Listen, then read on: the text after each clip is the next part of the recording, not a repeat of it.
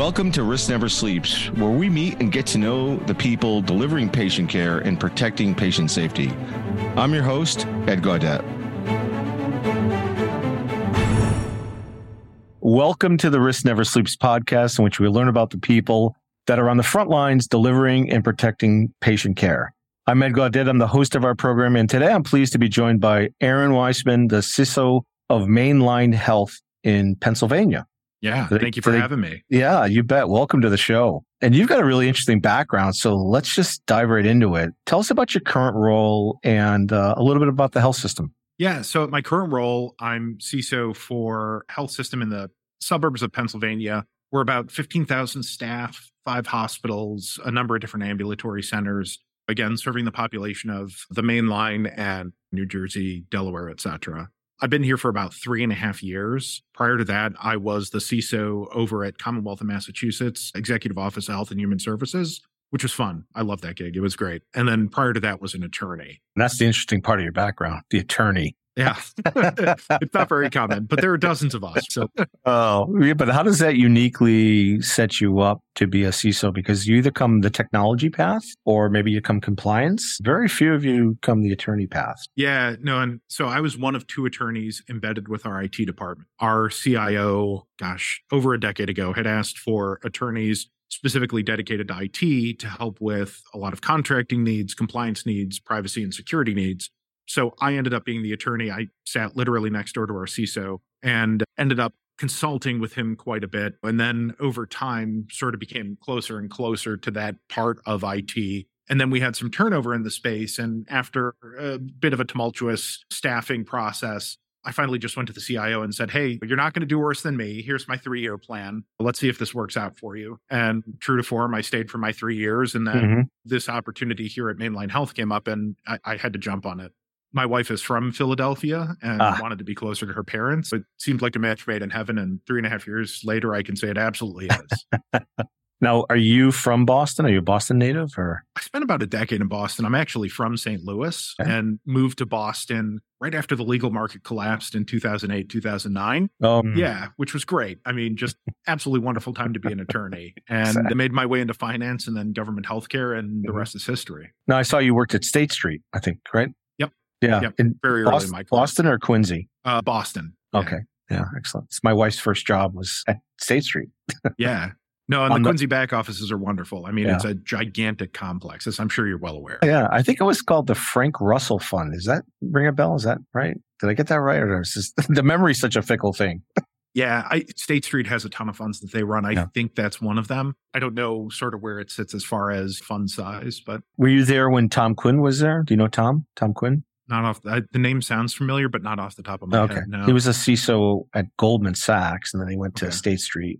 Worked there for a while. Yeah, I wasn't really in with our technology department at State Street, so I was working on fund management from the legal side, so supporting that part of the business, and didn't really interact with technology very much while I was there, unfortunately. Got it. So, how did you get into healthcare in particular, given the background? I got into healthcare through technology, right? So I was a technology attorney with Health and Human Services. Health and Human Services obviously does healthcare. It's an umbrella organization in Massachusetts over 6 different, obviously, health and human services groups, right? The State Office of Medicaid, Mass Health, so a bit on the payer side there, SNAP benefits and job placement through the Department of Transitional Assistance. And then through our public health and mental health departments, got into the public health and mental health healthcare provision, right? And what I really liked about that is all of our clinicians were pretty much there because they wanted to help the public and because they wanted to do really cool things with respect to public health. And I was sort of enamored with the work that they were doing from a legal and security side, wanted to try and support that as much as possible. And eventually, became so interested in it that I went to a health system. Yeah. And one of the things that drew me to Mainline Health actually is their dedication to public health as well, and the dedication to the community and how involved they are with the community. So I really love that. And I really love the passion for the mission that creates. And everyone I've run into here is just incredibly passionate about the work. I love that about healthcare, that shared mission that you don't necessarily see in other industries. Right. When you look at your next 12 months, 24 months, what are the top 3 priorities that you're focused on? I think it's probably the top 3 priorities everybody else is focused on, which is trying to get our heads around AI and large language models, generative learning models, et cetera, how we're going to manage that, how we're going to incorporate it into what we do. Network microsegmentation is another big one. So trying to figure out for the devices on our network that we can't patch, that we aren't able to manage very well, how do we at least put them in their own sandbox so that they're not impacting other devices and sort of our production network at large. And then identity governance, really trying to get a lot more sophisticated about how we handle identity management, how we build roles, responsibilities, et cetera, within that. Those are top 3 priorities for most CISOs these days. When you think about the last couple of years, been tough for many people going through the pandemic. How do you think we're doing as an industry overall? As a security industry or healthcare industry? Healthcare. Yeah. I mean, I think healthcare's handling it very well. COVID was obviously very hard on hospital bottom lines. It was hard on our clinical staff. From a technology standpoint, I think it was hard on technology teams because we went from, I don't want to say uniquely because a lot of organizations had an on-premises presence, but sort of this unique on-premises presence where we can't operate without our physical facilities, especially given that we're a health system with hospitals, right? I mean, ambulatory, you could probably do telemedicine. Someone needs a gallbladder removed. You can't do that over telemedicine. Right. You must do that on premise, right? So we went from this very heavily focused practice for sort of this on-prem security and safeguards to this more distributed model where we now have people reading remotely. We have people doing telemedicine. We have administrative staff working from home. And so we now have this very distributed environment, and that is completely new to healthcare in a lot of ways, where it isn't necessarily for other industries. So one of the things we had to do was grapple very quickly with those new realities. I think we did a pretty good job as an organization. I know other organizations did a great job as well. And there's a lot to be learned from that, both from how are you going to operate as an IT and security team, and also how are you going to contribute to patient safety and preserve patient dignity and prevent those breaches without impacting the care that needs to happen on a day-to-day basis. So lots of lessons learned there, but I think we've risen to the challenge and done pretty well as an organization. What are some of the things you changed on the cybersecurity side to adapt to that? Yeah, so one of the biggest changes was we had hardware-based EDR. So we had EDR appliances and network closets. We got rid of those. We're entirely software-based EDR now because really the threats aren't going to happen just on premises. We now have computers everywhere. That was one of the main changes. How we've conceptualized of some of our other services, again, shifting more to cloud services. So we're not operating physical facilities on-prem. We have SaaS solutions that are communicating with our PCs and hopefully doing a lot of the processing, at least as vendors promise, right off-prem, to free up some of the capacity for our PCs, make that home use experience a lot easier, et cetera. So a lot of changes like that. And then obviously we have to think about, okay, how are we safeguarding our endpoints in an environment that is inherently insecure that we can't secure? The home. Yeah, exactly. Exactly. And I think some of those challenges are also going to come up in the home healthcare conversations that we're having, hospital at home, et cetera. A lot of the lessons learned from what we did with staff, we're now going to be able to apply to medical devices in the home as well, and hopefully support patient experience more robustly that way. Sort of a benefit, if you will, of having to learn how to manage remotely. How about from a team perspective? I know there's not a lot of teams going into the office any longer. How do you manage the culture? How do you manage the team collaboration when folks are remote from a cyber perspective? My team could not be happier that they are working from home. Their perspective is everything we do is virtual and remote anyway. Like we're not actually, we're using a computer, but we're not actually physically interacting with any of our security infrastructure because we don't have any security infrastructure. All of it's off-prem. So they're thrilled about that. As far as sort of promoting that team collegiality, the getting people to sort of actually think as a team, on a monthly basis, we do bring folks in to sort of have a lunch and learn meeting where we check in as a team, talk about what we're doing, have a couple of presentations on topics, and we bring lunch as well. So we order from a local pizza place or local Italian place, something like that. And the team loves it. Are you still doing tabletop exercises physically in a physical setting or a live setting? Yeah, so we do that. And we had a tabletop exercise recently for our IT department in a live setting. We're going to be doing an enterprise tabletop as a follow-up to that. Some of the conversation is, hey, we would have done this on-prem. Do we, in fact, do this over Teams or Zoom or something like that, right? Where we bring a core group in person to have sort of the main conversation, and then everybody else is distributed.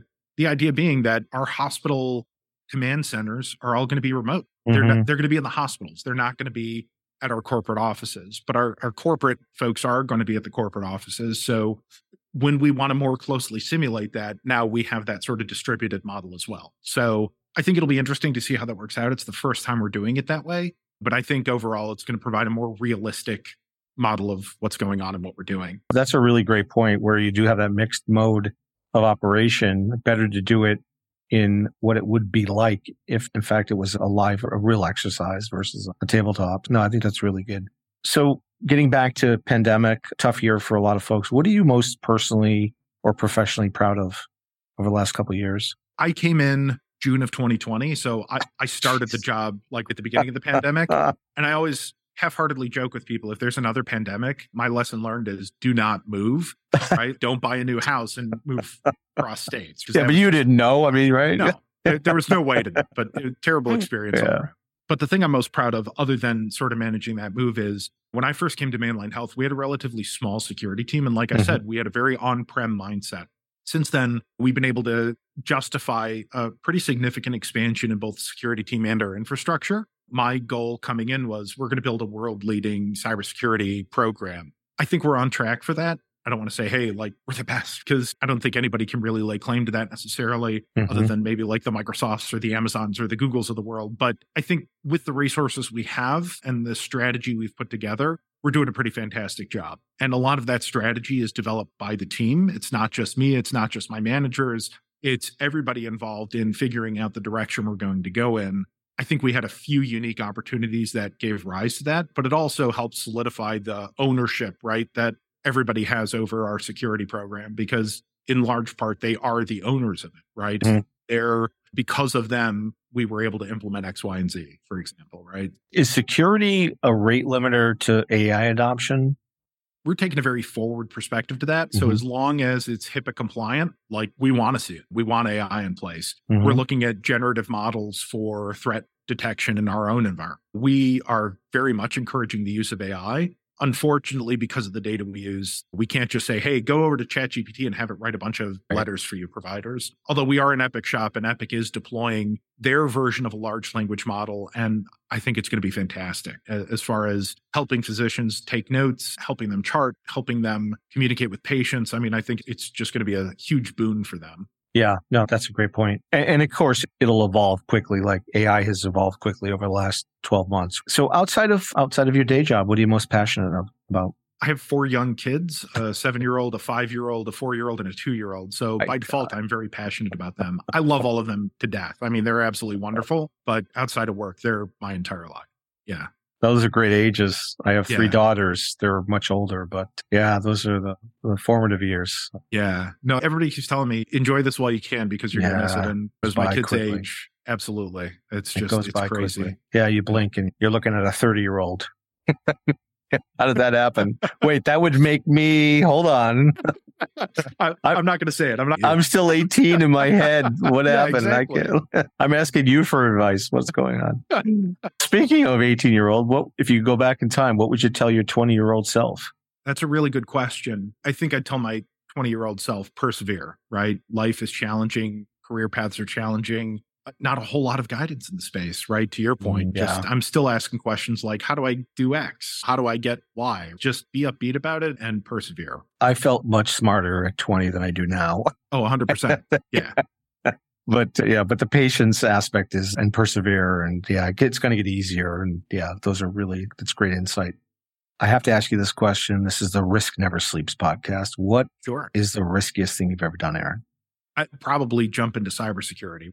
During a pandemic? Yeah, exactly. So I jumped into moving during a pandemic. But no, I jumped into cybersecurity full time in 2017. I sort of dabbled in it before then and helped cover between CISO transitions because of where I was. But one of the things they really ingrain in you in law school is if you decide to leave the law at any point, you're going to have a lot of difficulty getting back in. And it's the same for any profession, but law school, again, it's a special school for this. The teachers sort of talk about, okay, the longer you're away from the law, the less facile you are with it, the less knowledgeable you are of current jurisprudence, et cetera.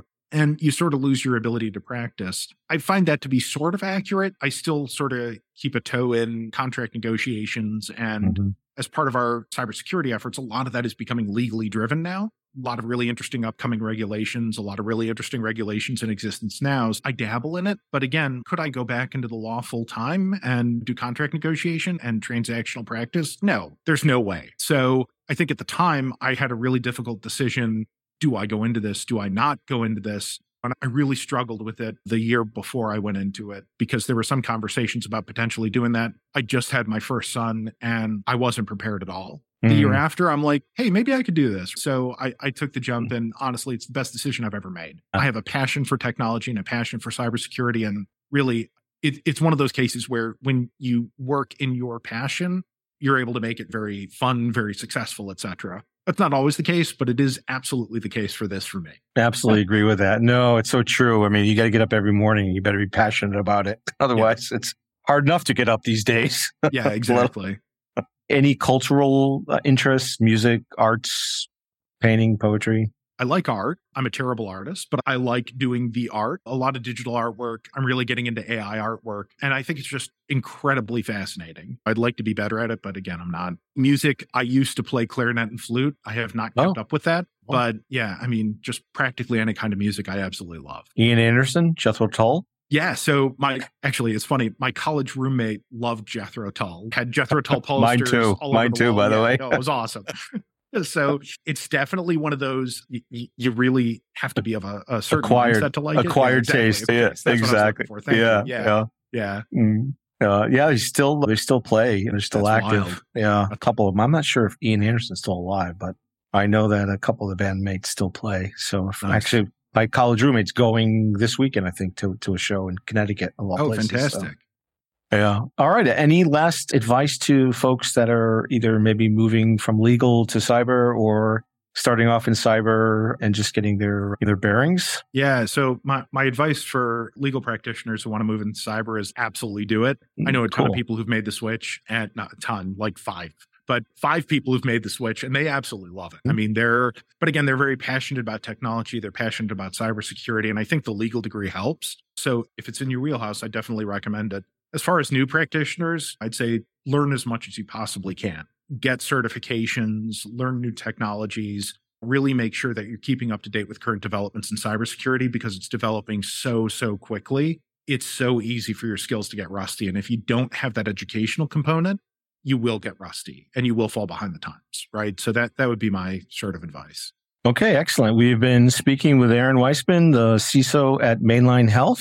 Appreciate your insight for listeners today. A lot to unpack and think about there, especially if you're thinking about joining either healthcare or a cybersecurity team coming out of the legal profession. So thank you for that. This is Ed Gaudet from the Risk Never Sleeps podcast. For those of you on the front lines protecting patient safety and delivering care, remember to stay vigilant because risk never sleeps. Thanks for listening to Risk Never Sleeps. For the show notes, resources, and more information and how to transform the protection of patient safety, visit us at Sensinet.com. That's CENSINET.com. I'm your host, Ed Gaudet, and until next time, stay vigilant because risk never sleeps.